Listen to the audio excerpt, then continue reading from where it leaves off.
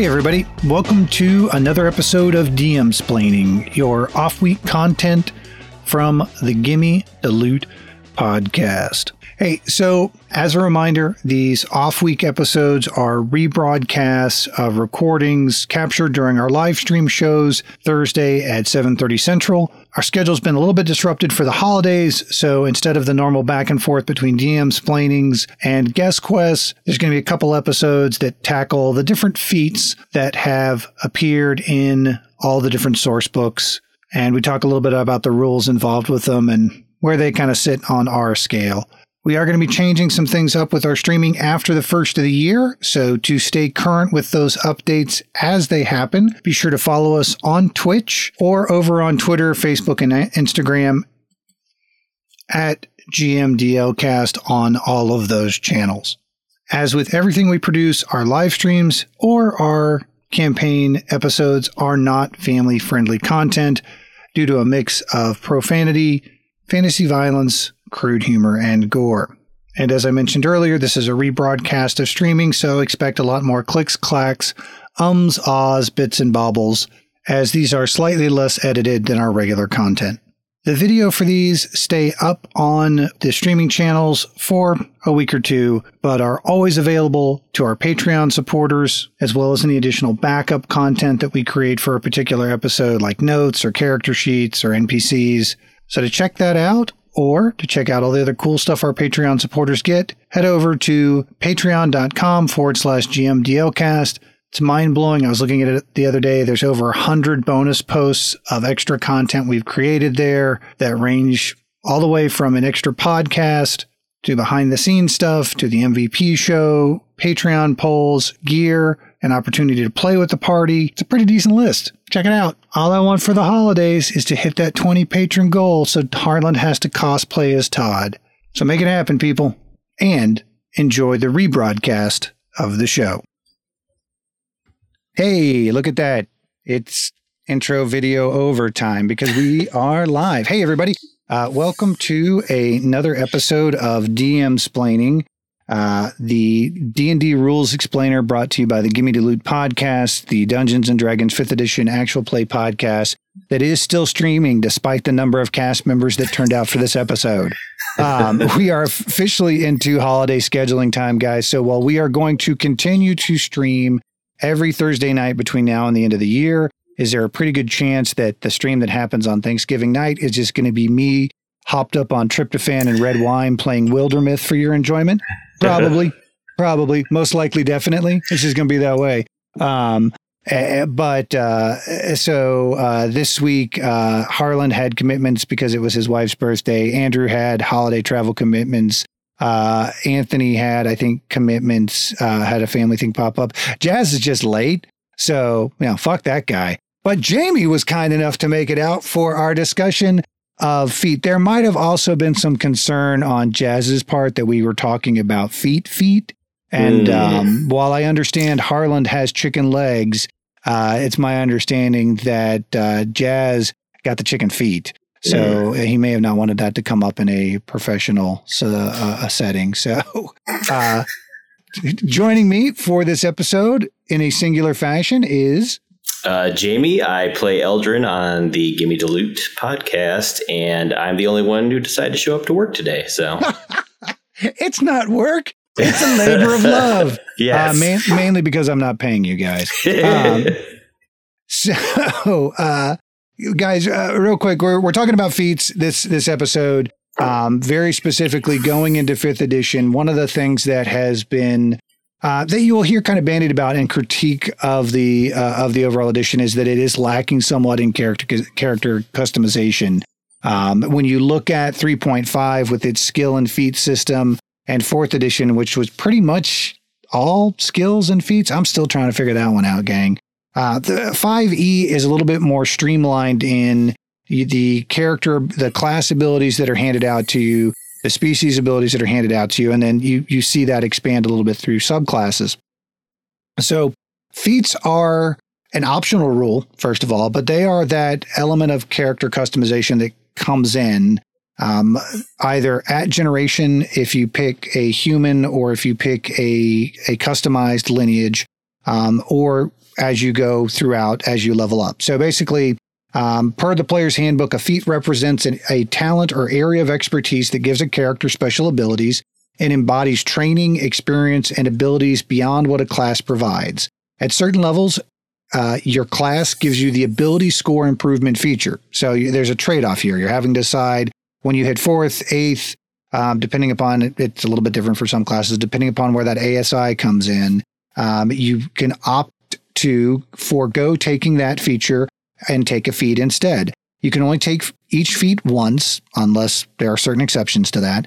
And you must meet the prerequisite specified in a feat to take a feat.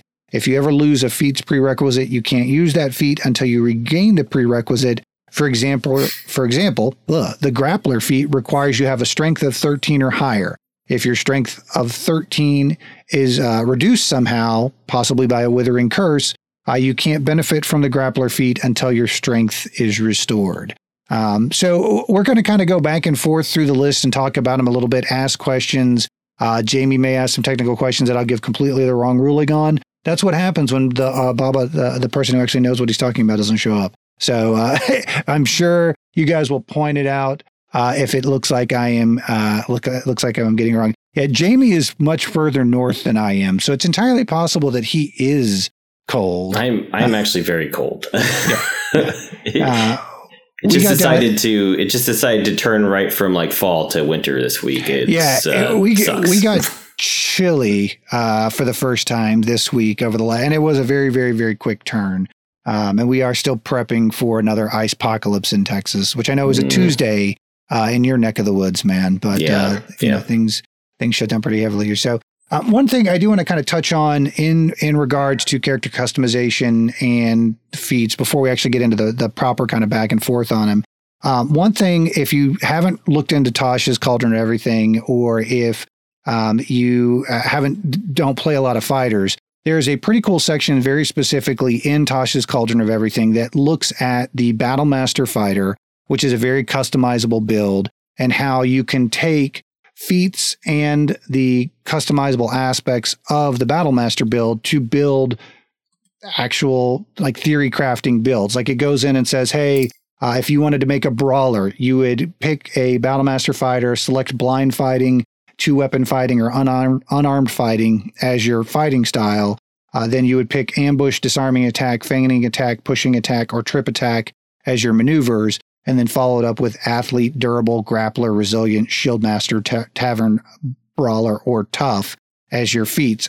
To my knowledge, that's really the only class combo right now that exists within current 5e that allows that kind of build customization. Certainly your spell loadouts with different spellcasting classes and multi-classing can create some of that. But it's, as somebody who is the fan of the fighter as a class and think it's a kind of a traditionally overlooked class because they don't shoot fucking fireballs. They can seem a little bit boring in context. It was neat to see a level of customization that's really not anywhere else in the game right now from specifically within that one subclass build. So on that note, let's head over to the actual feat listing. There's a bunch of these. We're going to start with the regular feats and work our way through those and talk about them a little bit. And we'll kind of flip back and forth. Jamie, if that's cool with you, I'll read one and you read one. We'll talk about them, starting with, we'll go alphabetical. We're going to run this for about 60 minutes probably, guys. We'll probably do a hard out at 8:30 because we got some Challenge of the Challenge ratings to record after this. And so we may not get through this entire list in the entire episode. So starting with the first feat on the list is the Aberrant or Aberrant, depending upon where you grew up. I grew up in Florida, Texas. I say shit wrong. Dragon Mark. This is very specifically a feat for Eberron. And again, as an optional rule, this is something that probably needs to be discussed in a session 0 as to which feats are allowable or not allowable. If there are any particular feat combinations that need to be concerned about, because that's where you'll get into where occasionally we hear the term power gaming bandied about. And when we look at our optimization, when we do our optimization episode, the roleplay versus roleplay, that's where you'll see, I mean, Jamie, I think you've done it with Polearm Master and Sentinel before. I think there are feats when you combo them together with class abilities kind of create an interesting opportunity. So specifically, the Aberrant Dragon Mark is from Aberon. You have manifested an Aberrant Dragon Mark. Determine its appearance and the flaw associated with it. You increase your Constitution score to a maximum of 20. Since the feats are a trade-off, sometimes you will see that would normally occur when you're getting that ability score increase. Like at 4th level, you can pick, okay, I want to add 2 to my, 1 to my strength, 1 to my Constitution, 2 to my dexterity, wherever those 2 points would be spent. Sometimes the feat, if it doesn't, depending upon its power level, may still have a ability score increase baked in. Sometimes it's specific for the feat, like in this one, it only gives you Constitution. Other feats we'll see where it gives you a little bit of an option. Yes, Corby Nikki, I am wearing a Reading Rainbow shirt. It is from the ill-fated Reading Rainbow Kickstarter that earned a ton of money, but then LeVar Burton and PBS got into a shouting match over rights, killing it. So way to go, PBS, for killing a cool show. With the Aberrant Dragon Mark, you learn a cantrip of your choice from the Sorcerer spell list and a first level spell from the Sorcerer spell list. This is very much kind of mimics some of the Magic Initiate feats we'll see later. And this is one thing that you'll also see kind of that 5e does, I think, do well, is provide you options to get other class features into your class without multi-classing. You see that with the Trickster Rogue or the Arcane Fighter. I forget what the exact name is off the top of my head. But will be a couple of different feats that let you cherry pick some class abilities from another class without having to go too far afield from where you're at. When you cast a first level spell, and again, it's not like you get spell slots. You basically get the cantrip, one spell that you get to cast one time, and then you have to take a short or long rest before you can cast it again. When you cast the first level spell through your mark, you can expend one of your hit dice and roll it. If you roll an even number, you gain a number of temporary hit points to the number rolled. If you roll an odd number, one random creature within 30 feet takes force damage equal to the number rolled. If no creatures are in range, you take damage. And I think dragon marks are a big part of the Eberron setting. We're not going to get too deep into there, but I do, even just from a non-setting, like the random element to this, and think it's kind of cool. And then you also have a flaw from the Aberrant Dragon Mark because it is, or Aberrant Dragon Mark, because it isn't, it's not done correctly. It's a bad tattoo, basically. This is a bad magical tattoo. It's just shitty tribal. It's a tramp stamp of doom for all intents and purposes. So, some of those flaws are significantly worse than others, it seems like. Yeah, it's some of them. Your mark is a source of constant pain. When you're stressed, when you're stressed, the mark hisses audibly. Not shitty. I don't know, like that. Again, that's a lot of that's DM discretion on how much they want to screw you on that. If you're trying to be sneaky, I'm going to say, hey, this is a stressful situation. And your mark is going. Just sounds like butter frying in a frying pan. Is there bacon around here? What's happening right now? Oh no, it's a rogue. It's a rogue with an Aberrant Dragon Mark.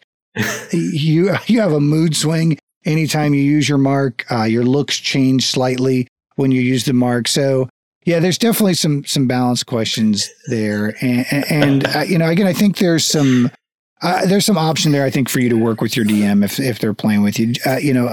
That's one that is, but I mean, as a whole, is pretty powerful as far as those go. I mean, not only does it give you the sorcerer cantrip and a first level spell, which you can't upcast the first level spell, but that cantrip will scale. And where you see some of the crazier combinations, like if you take, I think there's one we'll get into that gives you access to a warlock cantrip. You can take that and spell sniper, and a fighter could pick up Eldritch Blast, which is the best scaling damage cantrip, and have a ridiculously high range on it. So you can get some not really exploitative combos, but some really powerful combos out of the cantrip side of these feats that give you access to a cantrip plus a spell. Because a cantrip scales even if you don't have the option to upcast the first level spell. Frankly, that kind of wild sorcerer aspect of it either heals you or hurts somebody around you, I think is kind of cool as well. At least it's not healing the other person. Obviously, it's got the opportunity to punch one of your party members in the face. But when has that ever stopped one of you guys before? as upcoming episodes will certainly illustrate. Oh shit, it's the most recent episode illustrates where I think Todd took more damage from y'all than anybody else. So it happens. You want to take actor real quick? Sure. Yeah. Next up, we got actor. It's from the Player's Handbook. And the actor description is skilled at mimicry and dramatics. You gain the following benefits. Increase your charisma score by 1 to a maximum of 20. You have advantage on charisma, deception, and charisma performance checks when trying to pass yourself off as a different person. So that's very specific. And you can mimic the speech of another person or the sounds made by other creatures. You must have heard the person speaking or heard the creature make the sound for at least 1 minute. A successful wisdom insight check contested by your charisma deception check allows a listener to determine that the effect is faked. Yeah, so this is the impressionist feat for all intents and purposes. Yeah, this is, and I think you'll see as we kind of get into these games, some of these are much more art role play oriented or social encounter oriented than purely combat oriented. Bill, I love Fey Touched. I have used that in a couple of different builds. I am playing I think I even took it for the Warlock that I'm playing in another podcast that's in pre-production, just to buff up their kind of initial cantrip options. I thought it was an interesting one. So Fey Touched I like particularly a lot. And we'll hopefully get in. If we make it to F's, we'll get into that one. I like this one. It is very specific that it's, hey, you're dressing up, useful if you're playing like a spy or if you're in an urban campaign. Or if you're a ranger that really, even to a certain extent, you could argue rangers or druids who want to do a lot of animal calls that's true. could use this. There's a very easy inclination to write some of these particular ones off as it's not giving me any damage. It's not giving me any hit points. Is this feat worth my time? You still get the charisma bonus out of it, and we'll see that with some of the less strategically advantageous feats. But for me as a DM, nothing would excite me more than to have somebody roll up with the actor feat and try and come up with a creative way to use it, especially if you comboed it with one of I think Keen Mind or one of the later feats. It actually has the opportunity to be kind of a fuck you to a DM if you combine it with Keen Mind, which allows you to have total recall. I think there's one of them that gives you total recall. So then that you could just sit there and record sounds and voices and just absorb a number of different identities over a given time period and have them in your back pocket for 30 days. So there's some really, really good Ocean's 11 heisty opportunities with characters with the actor feat. I think the fun part of that would be listening to the player try to mimic the sound themselves just sound terrible. Absolutely. Absolutely. You would have to require it. That's the push and the pull, man. I'll let you try and get away with some janky shit as a DM, but you got to make the more of a fool you make of yourself doing it, the more likely I am to allow it. Because that's where our fun comes from. So next up is Alert. This is a straight up old school Player's Handbook feat. Always on the lookout for danger. You gain the following benefits. You can't be surprised while you're conscious. You gain a +5 bonus to initiative. That's pretty good. And other creatures don't gain advantage on attack rolls against you as a result of being hidden from you. Obviously, not bad. You don't get the stat bonus on this because this is a little bit higher on the power yield. I think the one that really has the most potential to be some back and forth on, but also really adds to the strength of it is actually that last one is other creatures don't gain advantage on attack rolls against you as a result of being hidden from you, which means an invisible creature isn't going to have advantage. That's pretty nice. If you have blindness or not deafness, Moyle, blindness cast on you, You'll still have disadvantage on your attack rolls, but other creatures won't have advantage on attack rolls against you. There are a number of different status effects that give a opponent advantage by, through the auspices of being invisible or you not being able to see them. Another one, this screws over rogues pretty well as well. So if Todd was trying to hide and jump out and do a sneak attack on you, nope, he's not going to have advantage on that. Now, Todd being a swashbuckler, different story because he has the rakish audacity. Yeah. But, your average rogue has to have, if you're not engaged with somebody, has to have advantage on the attack. One of the ways that they get advantage on the attack is hiding from you. Well, if they don't get advantage because you've got the alert feat, they're not going to get that sneak attack in. So situational, but man, a +5 on initiative doesn't need to be fucking knocked. That's pretty good. That's not shabby at all. So next up, we got, let me see, what do we got next? You want to do Artificer Initiate. Yeah, so Artificer Initiate is from the Tasha's Cauldron of Everything. You've learned some of an Artificer's inventiveness. You can learn one cantrip of your choice from the Artificer spell list, and you learn one first level spell of your choice from that list. Intelligence is your spellcasting ability for these spells. You can cast this feat's first level spell without a spell slot, and you must finish a long rest before you can cast it in this way again. You can also cast the spell using any spell slots you have. So you can use both? Yeah, I'm not a huge fan of this one. I'll be honest with you. Because it doesn't, it gives you a cantrip from the Artificer spell list. It gives you a first level spell choice from that list as well. But it doesn't, the Artificer spell lists aren't super deep in and of themselves. And I mean, there's not a ton of Artificer specific stuff that's that great. Yeah, you're not getting a stat bonus with this. You're not, you're getting proficiency in an artisan's tools, which, man, there are really, that's one of the things that I am still kind of working on a little bit and digging into a little bit more for 5th edition on how to make artisan's tools more useful as a DM. There's been additional resources, I think, put out there recently specifically about that. But as a player, certainly you guys don't bust out the brewer's tools or the alchemist tools. I think you've all got proficiencies in that shit. You don't bust them out.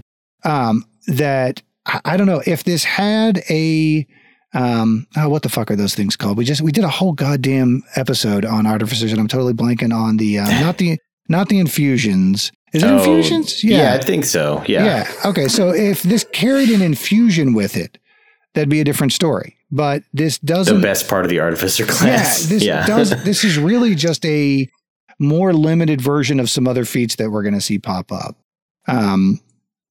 We got Athlete up next, which is you've undergone extensive physical training and gain the following benefits. Increase your strength or dexterity score by 1 to a maximum of 20. When you're prone, standing up only uses 5 feet of your movement. Climbing doesn't cost you extra movement, and you can make a running long jump or running high jump after moving only 5 feet on foot rather than 10 feet. Okay. Yeah, again, not a huge fan of this one. Does climbing normally just use your regular movement speed, or is it like, how does that normally work? I don't remember if isn't there like climbing speed, which is separate from movement or something like that? So if you've got a climbing, like for example, Baba has a climbing speed, that's just a different type of movement speed for him, right? So basically climbing and swimming, both are like difficult terrain, very specifically from the player's handbook. Climbing or swimming, each foot of movement costs 1 extra foot. 2 extra feet in difficult terrain. So if you're climbing difficult terrain, you're at a third movement. So it does stack unless a creature has a climbing or swimming speed. At the GM's option, climbing a slippery or vertical surface with few handholds, or if you're a dick like me and you want to see the mage fail on a very simple athletics check, even though there's a rope, your DM could make you require an athletics check. So really kind of an underwhelming one. In my opinion, even with the stat bonus, you're getting a little bit of you're minimizing prone. Talking shit until the big bad evil guy sets up an old Chuck E. Cheese.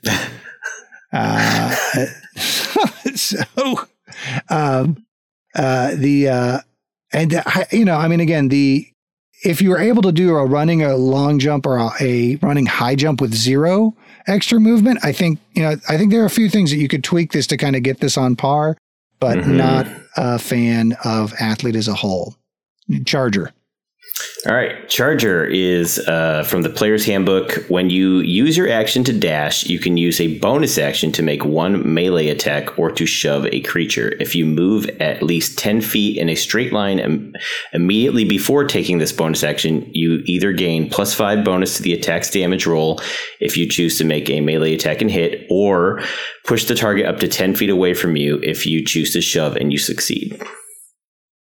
I think this one can be a little bit controversial. I like it. Obviously, you're not getting a stat bonus. I think this one probably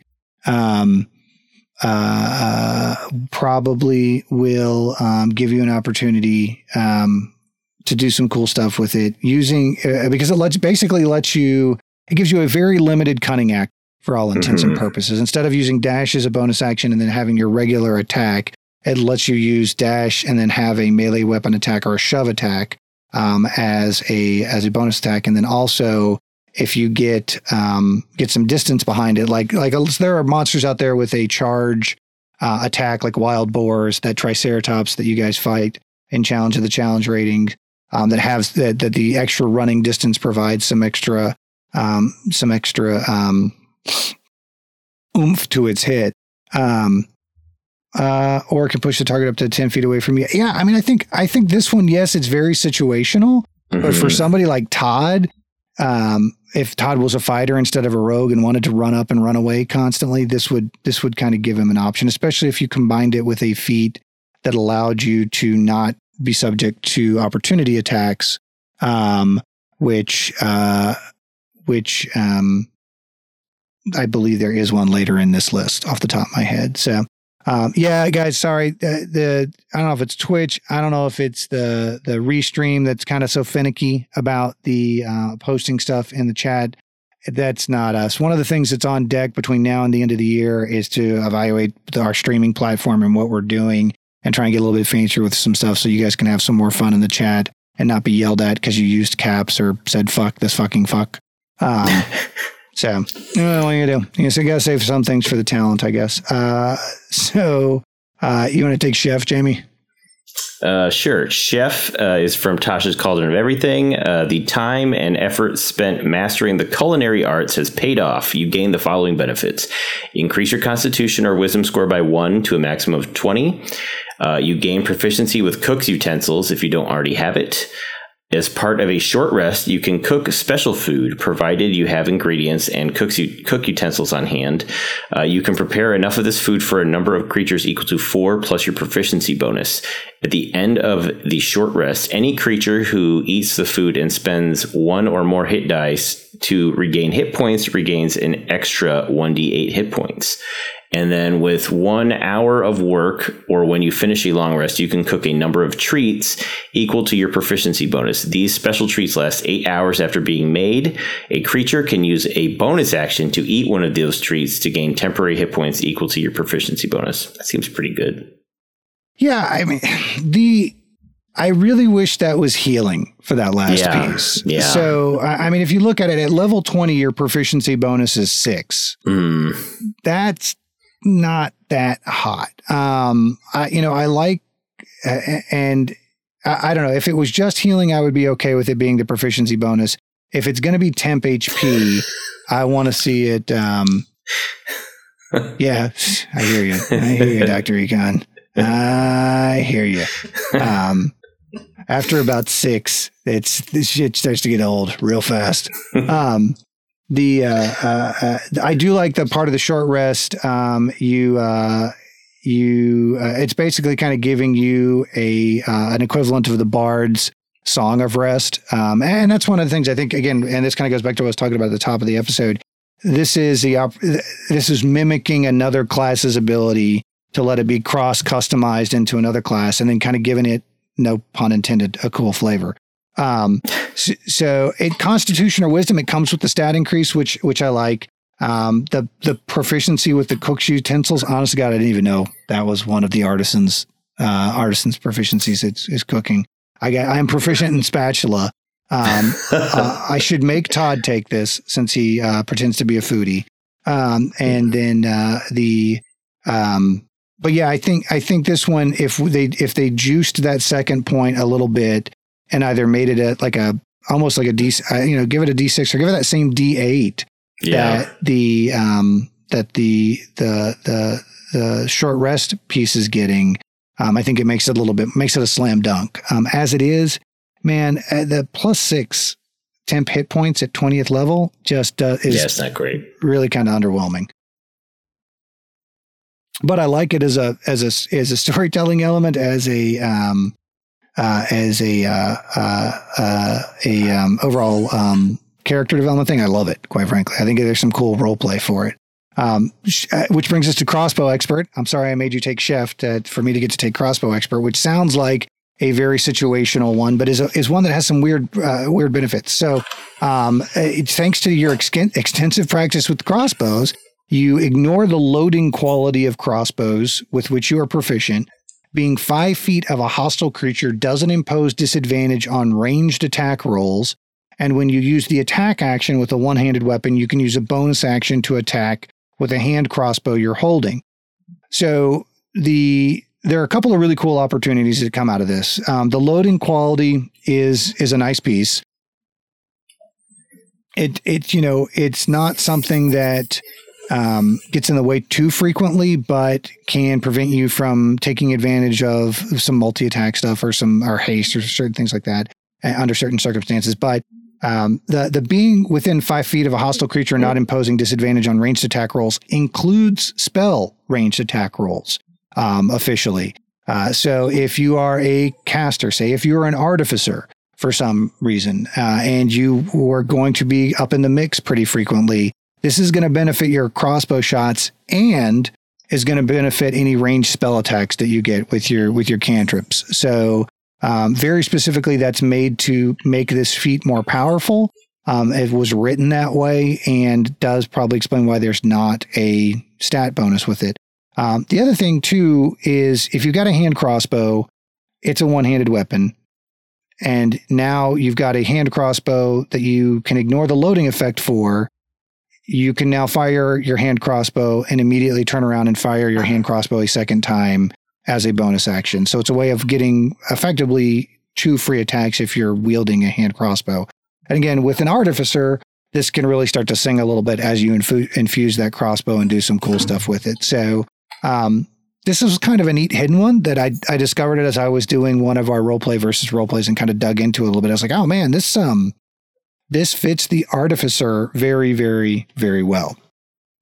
Which normally crossbows I would avoid, I'm like, yeah, crossbow. I'm not a big archer guy. So, but that brings us to Crusher. Yeah, so Crusher is from Tasha's Cauldron of Everything. You are practiced in the art of crushing your enemies, granting you the following benefits. Increase your strength or constitution by 1 to a maximum of 20. Once per turn, when you hit a creature with an attack that deals bludgeoning damage, you can move it 5 feet to an unoccupied space, provided the target is no more than one size larger than you.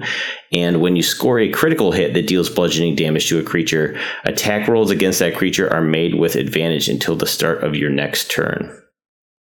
Yeah, so really kind of an interesting one. This is one of a series that got added in Tasha's Crusher, Slasher, and Piercer that all sound like either 80s Spider-Man villains or jobs at the mall. Or 80s wrestlers. Exactly, 80s wrestlers. Crush. I'm pretty sure Crush was an 80s wrestler. Yes. So you get the stat bonus in there, strength or constitution.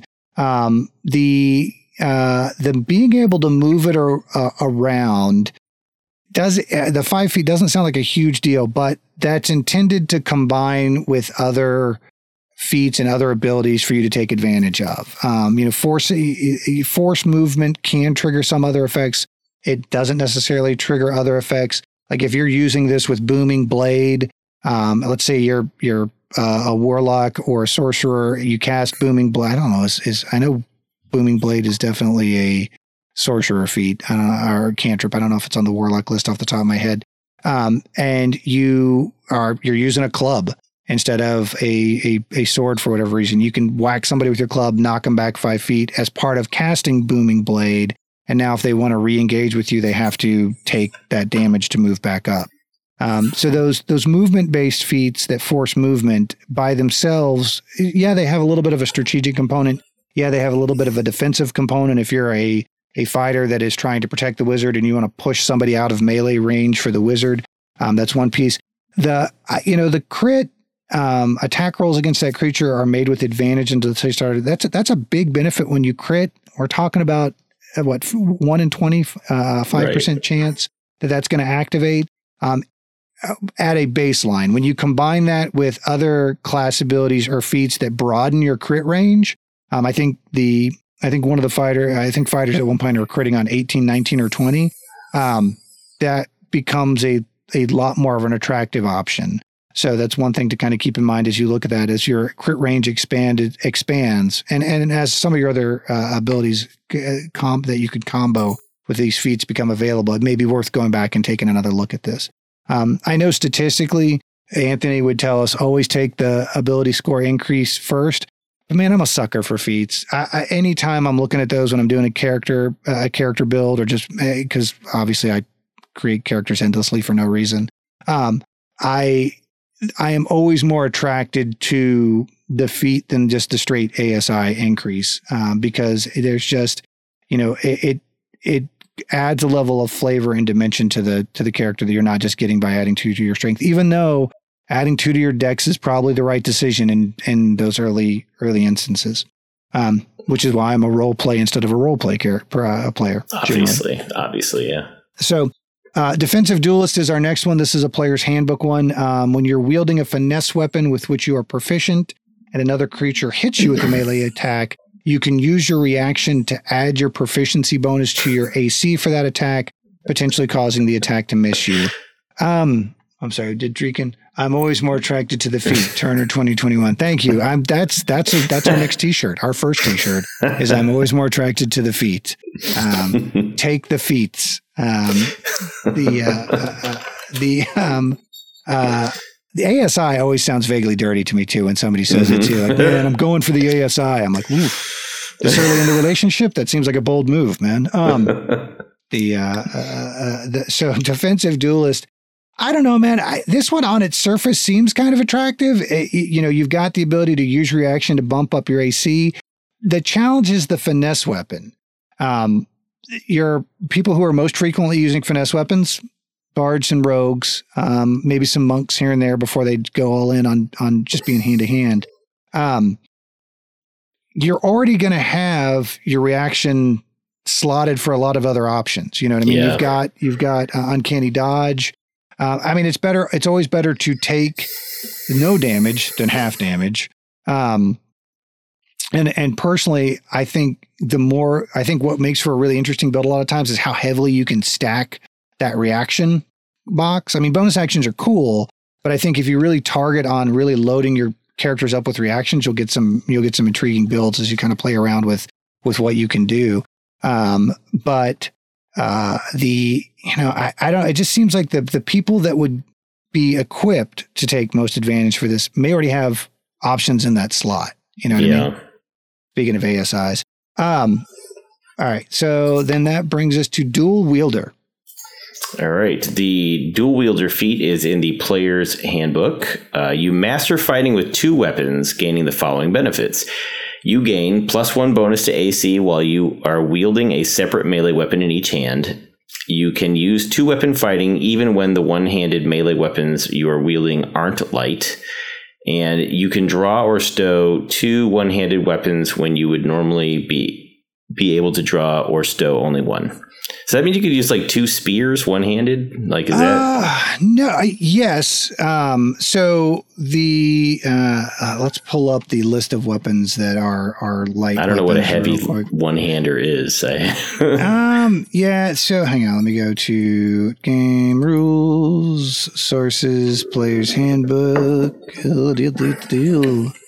Go to the equipment tab, weapons.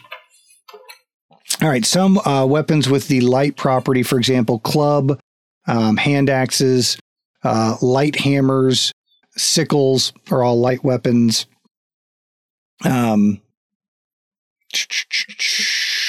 Short swords, scimitar. Really, scimitar? Okay, scimitar. So yeah, not a ton of options in there initially. What that opens up is. And what you're basically looking at doing here is opening up your offhand attack damage to increase from like usually a 1d6 die base to a 1d8 or higher. So that lets you bring in like a longsword or a good old older editions where you had short swords, long swords, broadswords, bastard swords, and two-handed swords that went from 1d6 all the way up to 1d12. We've made things so much simpler in 5th edition. To answer your question, though, yeah, hypothetically, since spears are a versatile weapon, right? They're not heavy. They've got a base of 1d6. So yeah, you could have 2 spears that you're using and doing 2 weapon fighting within this particular case. Throw one of the spears and then switch over to using the spear two-handed. That's probably the most versatile combo way out of this because spears have a 1d6 base damage, have a thrown component to them with a short range of 20, long range of 60, and then are versatile, which means they can be used two-handed to increase their damage die from 1d6 to 1d8. Yeah, that's interesting. I don't think there's, let me see, because there's a few others that have that thrown component to it, but I don't know if there's any other thrown versatile weapons on the other one would be tridents. So yeah, arguably you could be a 2 trident fighter, which I'm going to write that down right now because you guys sure as fuck are going to fight somebody. There is a merman with 2 tridents in y'all's fucking future. Merman, oh boy.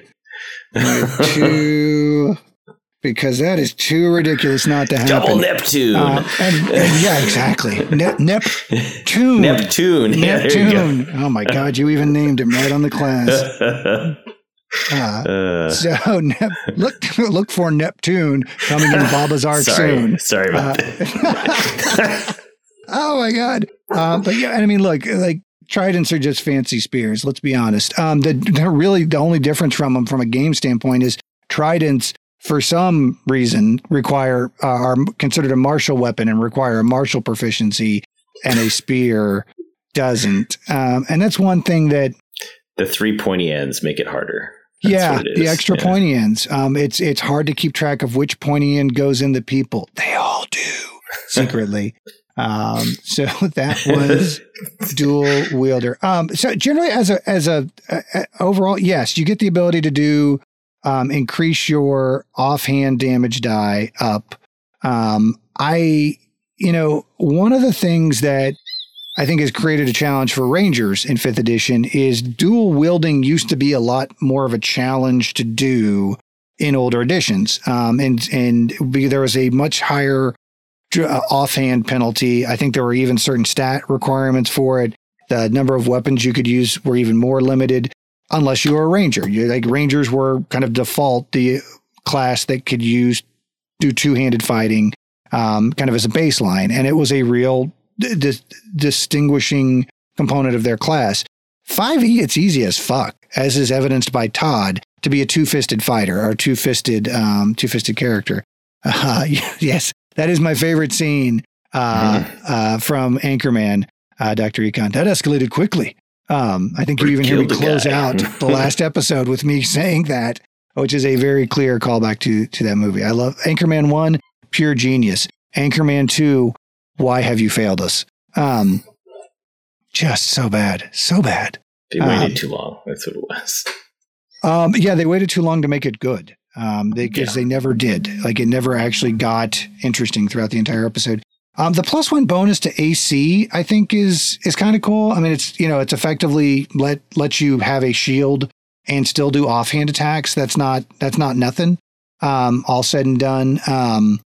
The draw or stow thing is funny because it's totally a we watched The Matrix, we like firing two guns kind of move. So I don't know. This really, when it comes down to it, I don't know if you were statting this out, that the overall DPS gain from going from a D6 to a D8 in a lot of instances justifies burning a feat on two-handed fighting.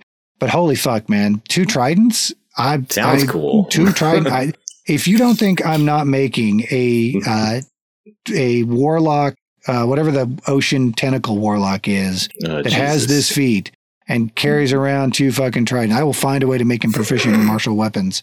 On top of that, you don't know who you're playing with. After dual wielder is Dungeon Delver, which again sounds a little dirty. Alert to hidden traps and secret doors found in many dungeons. You have advantage on perception and investigation checks made to detect the presence of secret doors. You have advantage on saving throws made to avoid or resist traps. You have resistance to the damage dealt by traps. That sounds nice. you can search for traps while traveling at a normal pace instead of only at a slow pace. Which, honestly, we don't do a ton of dungeon crawls because they can be a little bit. Having played older editions, that's what D&D was. Like, it's in the fucking title, Dungeons and Dragons. Like, you went to a place and there was a giant map of interconnected rooms. It was just like a old school, JRPG or any video role-playing game prior to MMOs, where I go to this place, I walk around this room, I fight monsters, I collect the loot, I leave at the end. The last monster I fight is the most powerful one. This is invaluable in previous editions. And it could be incredibly valuable if you're playing a dungeon crawl oriented campaign. Which is something that I think is fun to do. But I think really that's to me, that's fun to play in person. Like, if you're in person and you can get the battle map out, or if you're fancy and you've got the table with the digital battle maps built into it, and you're moving little guys around in front of everybody, and you actually can it's more of a board game-esque feel to it almost. And it's a little bit less RP heavy, but the advantage on finding secret fucking doors is fantastic. The advantage we could use that at least once, right? a little bit. The advantage on saving throws to avoid or resist traps, also, like, anytime you can give yourself advantage, you're in great shape. But then also on top of that, fucking resistance to the damage. You know what I mean? Like, that's no joke, because that's a broad array of damage. It's not, again, you guys haven't run up against a ton of traps. You had the Kobold Pit Trap, which got Fate. You guys had even the Wizard Tower, which was kind of the bigger puzzle boxier arc that you guys went on. Wasn't trap heavy. You know what I mean? No. It was more puzzle oriented. You took a lot of damage from environmental stuff in there, but that was more because you guys couldn't figure out that you landed on a chessboard, or Todd did, and then I managed to talk him away from it. Looking back at it, though, like, why didn't we look for traps more often? Like, it seems like we probably should have been looking for traps. Just because of all the other shit. Don't start now. Well, but I mean, a lot of that is you guys don't spend a ton of time in dungeons. You know what I mean? Like, that's really, even the witch's house that you went into, Todd got his ass kicked by a rug. There was that collapsing bed trap. That's the other one that you guys have probably come up against. That because of so much of what you guys are doing kind of being out in an environmental interaction, there's less opportunity for them. I can think of, I will tell you, 2 out of the 5 cast members' arcs will be a little bit more interior oriented. So yeah, I'll get an opportunity to use a few more. I'll get an opportunity to roll a few more out. I design. And on that note, we've got our first join the party session finally coming up next week, And it's inside. So there's that too. I'm not saying there's traps in there. I'm not saying there's not traps in there. And I got to send some information to Lee and Matt, our BABA level supporters, about them. Because and so for everybody who's listening, if you don't know what that is, the BABA level supporters quarterly, and we're behind one quarter, get to sit down with the party and play a one shot. They're given the choice of, hey, do you want to play with the cast characters? Like, do you want to play with Todd, Eldrin, Fate in a non-canonical one shot, or do you want to play with the cast members playing different characters in a one shot adventure that will have a impact on the game world itself, and then will have an impact on a future episode of the podcast? Both Lee and Matt opted for that second option. So next week we'll be sitting down with them, and they will be they and the party members that participate will be doing a odd job for Ognum that will either have beneficial or less than beneficial consequences when the party ends up back in Taliesin. So cool. The Dungeon Delver, I like it, but again, it's campaign situational, not necessarily event situational. So durable, you want to hit durable? Sure. Durable is from the Player's Handbook. Hardy and resilient, you gain the following benefits. Increase your Constitution score by 1 to a maximum of 20, and when you roll a hit die to regain hit points, the minimum number of hit points you regain from that roll equals twice your Constitution modifier, minimum of 2. Yeah, not a huge fan, to be honest with great. You. You get the combo. Again, as you'll see with some of the more the less practical ones. And part of it is I'm an older generation player. I'm old. First of all, I'm fucking old.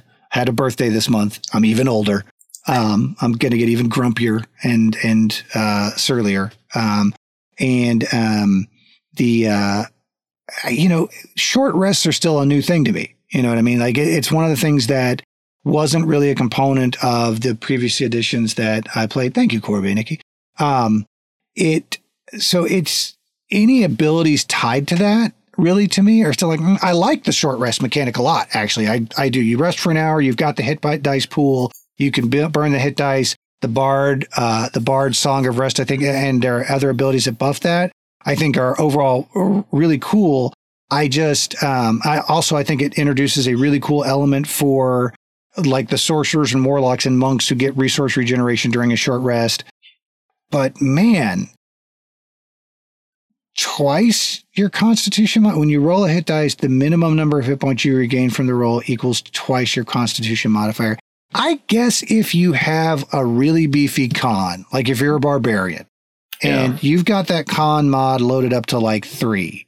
So that means the minimum number of hit points you could regain from the roll would be 6. So like I go into a short rest, I know I'm going to get at least 6 hit points back, plus my con mod, which I already know is 3. So that's 9. I'm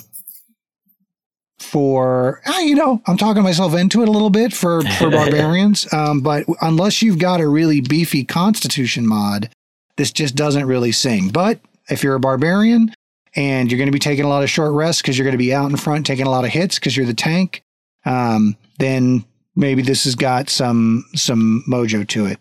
To me, it just seems like there are other more beneficial ones that you can dip into. Eldritch Adept, this is the one that I talked about earlier, and this is one of the Adept. This is loading up real fucking slow. Studying occult lore, you've unlocked the Eldritch power within yourself. This is a Tasha's feat.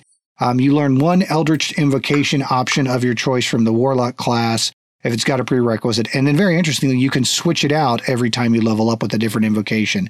On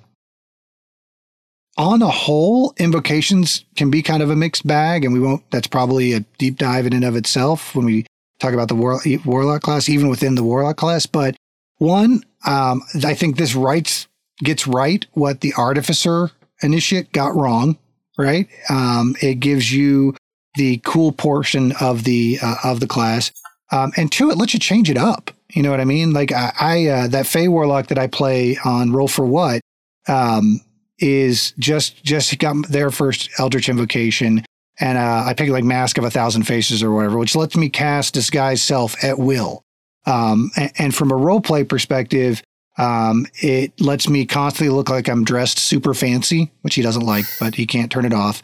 But I have actually used it, and because the DM allowed me, this is a little bit of a creative use of the spell, but we were trying to run down a murderer, and I used the disguise self spell as kind of like a character sketch artist. Like, okay, I'm going to start looking at this. Okay, would my nose be bigger or smaller? Okay, would I have, and I basically character sketched what a witness thought the murderer looked like using his disguise, because I could just keep casting it and releasing it and casting it and releasing it. So there are some that are very RP oriented. There's one that like gives you that would be completely useless unless you had the Eldritch Blast cantrip, because it gives you a 600-yard range. Also, if you're a warlock, interestingly enough, if you would think that, non-warlocks would take this. If you were a warlock, this just gets you an extra invocation, which is kind of cool. And in that particular case, you could take the prerequisite and then boom, tag in and get, you could actually get some of the higher level stuff with this and add on to it. So it's a way to not just mix your class features, but beef up the volume of class features that you get. Eyes of the Runekeeper, which lets you read all writing. Yeah, Saga, I agree. I'm just now getting into warlocks. Sorcerers, I don't know. Sorcerers haven't won me over yet, but I'm really digging some of the stuff on the warlock side of things. So much so that I apparently cheated on the roleplay versus roleplay where I wasn't present with my warlock build, even though I swear I said 6th level. But we're not gonna hang on to that. You want to hit Elemental Adept? Sure. Elemental Adept is from the Player's Handbook. There is a prerequisite, which is that you have to have the ability to cast at least one spell. When you gain this feat, choose one of the following damage types: acid, cold, fire, lightning, or thunder. Spells you cast ignore resistance to the damage of the chosen type. In addition, when you roll damage for a spell you cast that deals damage of that type, you can treat anyone on a damage die as a 2. And then you can select this feat multiple times. Each time you do so, you must choose a different damage type.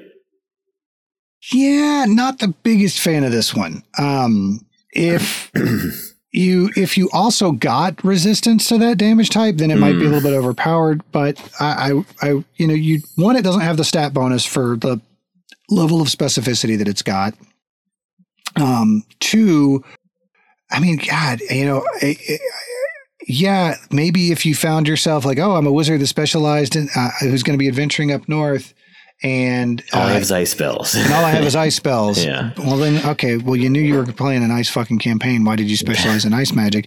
I mean, again, that almost seems like I really want to go out of my way to do it. The treating any one on the damage die as a 2. Has got a little bit of a flavor of, I think, the Great Weapon Fighter, but I think the Great Weapon Fighter, and we're going to check it because I don't fucking care. I don't care if this is live. I'm going to edit this pause out when I rebroadcast, and I'm going to sound like I knew this shit right off the rip. Let me take a look at this real quick. Game rules, fighters, classes. And I think if it had this element on the Great Archery, Great Weapon Fighting, where's this at? Yeah, so when you roll a 1 or 2 of damage on the die attack with your wielding, you can re-roll it, must take the new roll. So if it used the Great Weapon Fighting rules, where if you rolled a 1 or a 2, you got to re-roll the damage, and you had to take the second number, I think that's cool. I think that's a good way to take the element of another class and apply it to a much more situational element, without being completely unbalanced. You know what I mean? Right. Because you could still roll that 2 another time. I mean, yeah, it could add up pretty quickly, but God, I mean, again, you're doubling the 1 to a 2 is not great. Well, you would actually re-roll in that case. So let's say I'm rolling. Yeah, but in this case, doubling the 1 to a 2. No, it's not great. So yeah, I mean, if I'm a wizard and I get to re-roll my damage when I roll 1s or 2s, then I think I take a look at this. And one thing, guys, I will say with any of these, talk to your DM. If there are certainly with us, because I'm still learning 5th edition. The podcast campaign is like the first full campaign I've run in 5th edition. I did a home game for a while with my wife and kids. We are on kind of hiatus from that right now because they got a little bit burned out with it and wanted to play some board games on game night instead, which was cool. then I've got I ran a very 5 minutes of Theros campaign and to prep for the podcast, just to kind of get my feet wet doing it again. But as a newer DM to 5e, I'm flexible with stuff, and I think you can always engage with your DM and say, hey man, this seems kind of underpowered. This is my intent with it. This is the story, and here's the hook with any dungeon master. Here's the storytelling element that it plays into. Like, hey, I really want to be a hardcore lightning obsessed artificer. I want to pick up this feat. But it's kind of underpowered as is. Can I make it be more reflective of the great great weapon fighting deal? Because again, that's clearly got a level of balance to it. This is still even way more situational than that, because I guarantee you that fighter is swinging with that sword a lot more frequently than you're casting fireball. The one thing I think that you would need to in a balanced situation, and that is to limit it to spells and not cantrips. And in this case, even though it says spells you cast, I would actually say automatically, this should cover cantrips, even though it doesn't specifically say spells or cantrips. So, Fey Touched. All right, cool. All right, gang, I'm going to ask y'all, since I said we would kill this thing at 8:30, but we have a maximum time limit of 90 minutes. So I'm going to throw this to the chat. Are y'all digging this? You want us to keep going? Or we're on F. We can squeeze a few more out of these before we call it a night. Y'all are still here, so I should just assume that you're still interested, but leveled spells only. I like that. Cool. Saga Nada. Okay, we're going to keep going, if that's cool with you, Jamie, until Jazz shows up. So Fey Touched. Yeah, this is one of my favorite new feats out of Tasha's. Just because the fact that it's Fey Touched instead of it's another elemental or spellcasting adept. Spellcasting adept for all intents and purposes. Your exposure to the Feywild's magic has changed you and granted you the following benefits. You pick your intelligence, wisdom, or charisma, increase it by 1 to a maximum of 20. You learn Misty Step and one first level spell of your choice. The first level spell must be from divination or enchantment. You can cast each of these spells without expending a spell slot once per long rest. And then you can also cast these spells using spell slots of the appropriate level if you're a spell casting class. Really like this one. Misty Step is cool. It's got a cool flavor to it because it's all about the Feywild. It plays well with and look, Misty Step is an incredibly even if you can just do it once a day or once a long rest, being able to teleport, I'm a huge Nightcrawler fan, and being able to Bamf is always going to be, and not movie Nightcrawler. I'm sorry, movie Nightcrawler, even not the terrible Age of Apocalypse Nightcrawler, which was slightly better than the original Nightcrawler, but comic books Excalibur Nightcrawler, Jim Starlin Excalibur Nightcrawler is peak Nightcrawler. The cross-time capers of Excalibur is just an incredible run of comics. So yeah, I like this one a lot. I think it's got cool flavor. I think it gives you some multi-class without having to really multi-class. It still carries a stat bonus with it, even though you're getting both he did have nice feet. He had 3 toes. He got the 3 toes and prehensile. Yeah. Very important to remember. Prehensile feet. Claw toe. Yeah. There's a lot going on there. I really like this one a lot. Have used it in multiple builds recently. Fighting Initiate. All right. Oh. Load. Okay. Fighting Initiate is from Tasha's Cauldron of Everything. There's a prerequisite, which is that you have to have proficiency with a martial weapon. And your martial training has helped you develop a particular style of fighting. As a result, you learn one fighting style option of your choice from the fighter class. If you already have a style, the one you choose must be different. Whenever you reach a level that grants the ability score improvement feature, you can replace this feat's fighting style with another one from the fighter class that you don't have. Don't like that part of it. You know what I mean? I think I don't know, man, it's hard for me to see a good spot for this one. Because I'm going to weigh it against the Warlock. Like there's so much flexibility with that Warlock one, which is a very similar one. The Warlock one, you get to switch out at every level. This one, you get to switch out much less frequently. And I mean, yeah, there's some cool fighting styles. Archery gives you a +2 to attack rolls. Defense gives you a +1 AC. Dueling +2 bonus to damage rolls. The aforementioned great weapon fighting. 2-weapon fighting. So, I mean, very specifically, you're not getting a maneuver like a Battlemaster maneuver, although I think there is a feat that will grant us that later on. You're getting an extra fighting style. And while those are cool, I think really they don't really start to sing until you start to combine them together with other fighter class abilities. And you know what? Meta Magic Adept is something that we have implemented recently. Not to be a spoiler, but there's a Meta Magic Adept deal coming up in the podcast at some point. I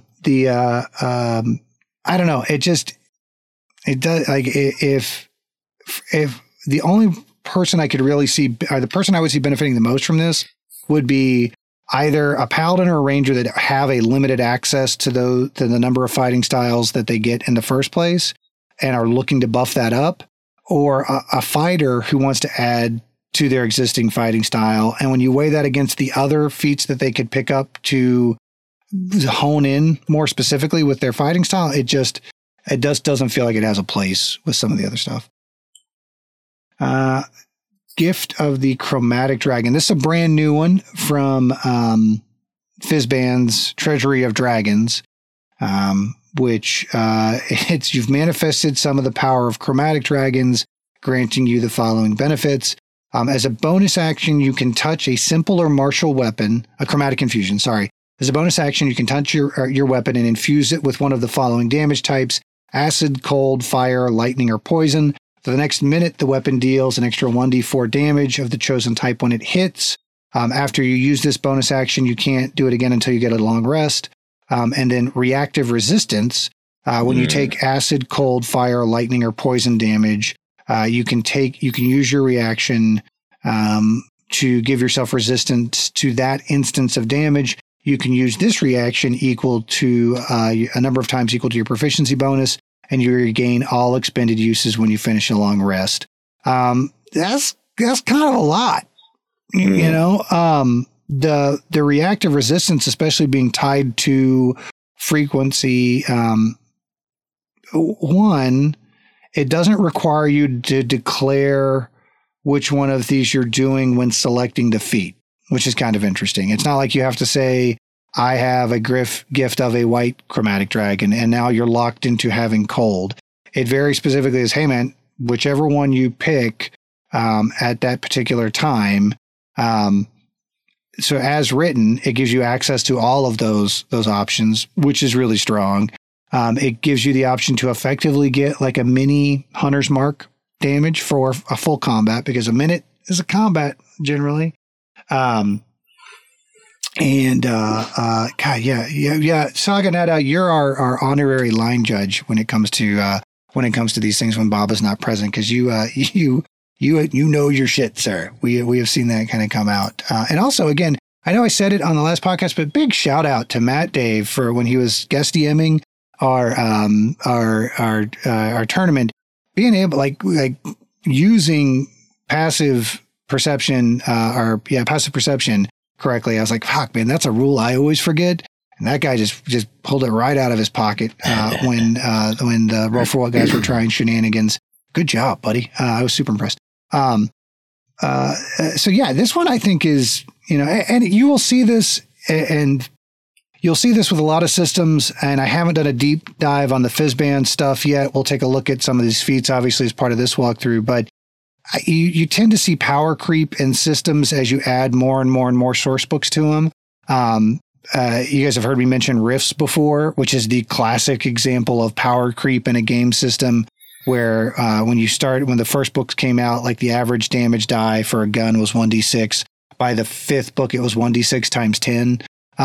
It got fucking ridiculous. And that's a batshit insane game as about probably one of the most 90s books ever. So yeah, this one's absolutely worth taking, especially for a fighter or for a Hexblade Warlock with this. Seems like that could synergize real well with some of the other additional melee stuff that they've got built in. You want to do Gift of the Gem Dragon? Sure. Gift of the Gem Dragon is also from the Fizban's Treasury of Dragons. You've manifested some of the power of the Gem Dragons, granting you the following benefits. You get an ability score increase. You can increase your intelligence, wisdom, or charisma by 1 to a maximum of 20. And you get telekinetic reprisal. When you take damage from a creature that is within 10 feet of you, you can use your reaction to emanate telekinetic energy. The creature that dealt damage to you must make a strength saving throw. DC equals 8 plus your proficiency bonus plus the ability modifier of the score increased by this feat. On a failed save, the creature takes 2d8 force damage and is pushed up to 10 feet away from you. On a successful save, the creature takes half as much damage and isn't pushed. You can use this reaction a number of times equal to your proficiency bonus, and you regain all the expended uses when you finish a long rest. Yeah, this one's interesting. One, you got a stat bonus as well as a damage dealing ability that's tied to that the frequency is tied to your proficiency bonus. If this is like a once a day thing, I think it's probably a little less attractive, but the fact that it's tied to your proficiency bonus, that can be a lot. That can be a lot. And it's a little mini hellish rebuke. Right. So that's what I was to say. And it's got the push is interesting as well. So I think if you're one of the Psi classes that are built into Tasha's, like the Psi Warrior or Psi Rogue, or I don't know, is there a Psi Wizard? I can't remember if there was a Wizard version from subclass. I think that's where this probably gets the most interesting. I think obviously you got to be a melee class really to take the most advantage of it, especially if you're stacking it up in frequency. But yeah, I could see a Psi Warrior really getting in there, taking this feat, and then kind of stacking on top of it. Is it the best psychic feat to take? I don't know. Maybe not. We'll get into that. Gift of the Metallic Dragon. Draconic Healing. You learn the Cure Wounds spell. You cast this spell without expending a spell slot, basically once per long rest. You can use spell slots if you got them. Spellcasting abilities, intelligence, wisdom, or charisma. When you cast it with the feat, choose when you gain the feat. You manifest protective wings that can shield you or others. When you or another creature you see within 5 feet of you is hit by an attack roll, you can use your reaction to manifest spectral wings from your back for a moment. You grant a bonus to the target's AC equal to your proficiency bonus against that attack roll, potentially causing it to miss. You can use this reaction a number of times equal to your proficiency bonus. You regain all expended uses when you finish a long rest. Okay. I mean, an extra Cure Wounds is always nice, especially when you got a cleric that doesn't heal. I don't know, man. I'm not sold on the protection on this one. You know what I mean? Like, yes, so it's just like that other feat. It's the same thing, right? Yeah. So you think about it. So first through fourth level, your proficiency bonus is +2. Then it goes, in the blocks of 5, and then it goes to 3 or 4. Just adding 2 to somebody's AC does not seem like a big enough defensive opportunity, especially when weighed against other feats that give you also an ability to boost somebody's AC, or defend somebody, or move, or even swap places with them in certain instances. I don't know. The Cure Wounds is nice. It's once a day. You can't upcast it unless you're already a spellcaster. Maybe if you're a wizard and you really want to have access to Cure Wounds, it feels like there are other feats that you can take. I don't know. The other two, the Fizban's ones looked fucking phenomenal. This one I would have to really kind of tinker with to see where it works. Because again, also it's you somebody within 5 feet of you that you're shielding. So I don't know. Yeah, I agree, Saga. Even at the +5, when you can, it just because it's just as your ability modifier is scaling up, so are the monsters that are fighting you. So that, while +5 to AC sounds good at 13th level, really most of the monsters you're fighting at that point are +7 to hit. So best you're negating most of a bonus. I don't know. 2 out of 3 ain't bad, Fizzman. 2 out of 3 ain't bad. You want to hit Grappler? The Grappler is from the player's handbook. There's a prerequisite. You have to have a strength of 13 or higher. You've developed skills necessary to hold your own in close quarters grappling. You gain the following benefits. You have advantage on attack rolls against a creature you are grappling, and you can use your action to try and pin a creature grappled by you. To do so, make another grapple check. If you succeed, you and the creature are both restrained until the grapple ends. Yeah, Seems very special case.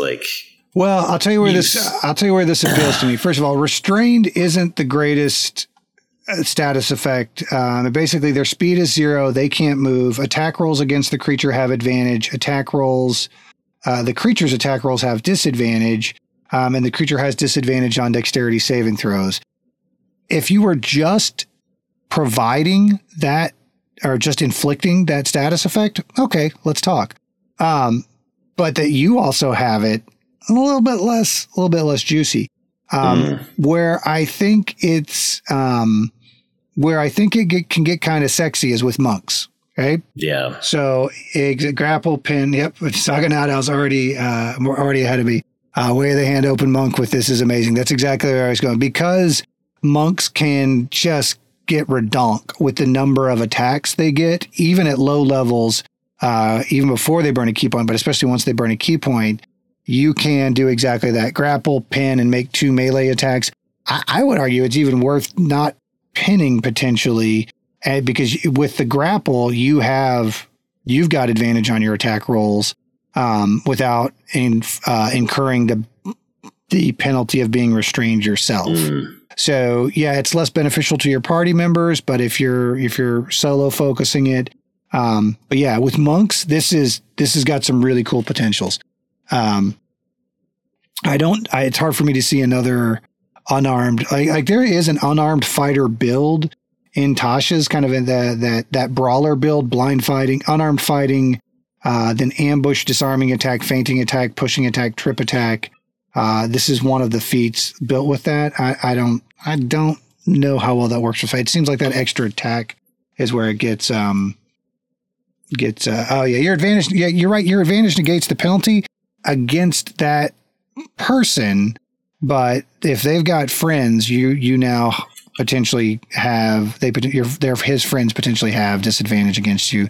That's where I get. I mean, it's a judgment call. If you're fighting a single monster, I think the pin is worth it. If you're fighting a mob, then and the reason my brain works that way, as the party of 5 levels up and gets more powerful, I'm like, how do I come up with ways to destroy their advantages?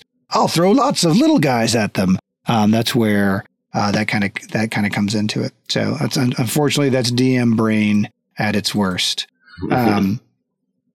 Great Weapon Master. Who did the last? Did you do Grappler or did I do Grappler? I don't even fucking remember. I think I did. We're getting pretty close to calling it because I can't remember who read the last one. You learned how to put the weight of a weapon to your advantage, letting its momentum empower your strikes. You gain the following benefits. Once per turn, when you score a critical hit with a melee weapon or reduce a creature to 0 hit points with 1, you can make 1 melee weapon attack as a bonus action. Before you make a melee attack with a heavy weapon that you're proficient with, you choose to take a -5 penalty, and if you hit, add +10 damage. So Sniper, the feat that I dread Eldrin taking, has a similar component of that. Hey, I'm going to take that to hit penalty to do the +10 attack damage bonus.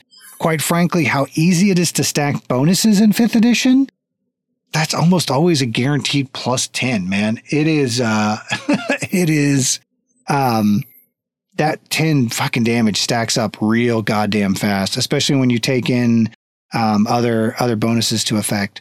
What I think is interesting with this is the first rules as written on the first component of this feat doesn't require the great weapon. It just says when you score a crit with a melee weapon or reduce a creature to 0 hit points with one, you get a bonus action melee attack. So obviously, if it's aimed at people who are fighting with two-handed weapons to say, hey, I know you see Todd over there constantly stabbing people with multiple short swords, but you get to have some fun when you hit people with your great axe as well. But it's not limited to great weapons. Now, the second feat is tied to, in fact, like, hey, you got to do the -5 plus 10. It's got to be a heavy weapon, which are like your great swords, your great clubs, your great axes. There's a lot of greats in that. So I like this one. I mean, again, if you're specifically doing a two-handed weapon fighter, I mean, like, if you're going for the big beefy weapon build, I like this guy. I'm the middle child, Dr. Econ. That's where all my issues come from. I don't have a twin. That is the ghost of my parents' expectations. Let's see where we're at. And I think we're going to, let's finish up the G's. You want to round us out with Gunner there? Sure. If it wants to load, come on. Gunner. Any day. Okay. Gunner is from Tasha's. You have a quick hand and keen eye when employing firearms, granting you the following benefits. Increase your dexterity score by 1 to a max of 20. You gain proficiency with firearms. You ignore the loading property of firearms. And then being within 5 feet of a hostile creature doesn't impose a disadvantage on your attack rolls. So this is basically crossbow. Right. Expert with guns, which, number one, your DM has to allow guns. It trades the bonus action attack for a stat increase. I kind of would rather, I mean, honestly, when we looked at doing artificer builds, it's like, do I want to make a guy with the gunner feat? And I was like, man, that bonus, to me, the bonus action attack is way more fun than the stat increase. Sure, statistically the stat increase may be the smarter move, but I sometimes it's, how much fun you can have with it. I don't know. I just don't see, I mean, yeah, you get the added benefit because, again, similar to crossbow expert, it's not just gun attacks, it's ranged attack rolls. So it's a universal, negation of the close range disadvantage. But I don't know, man.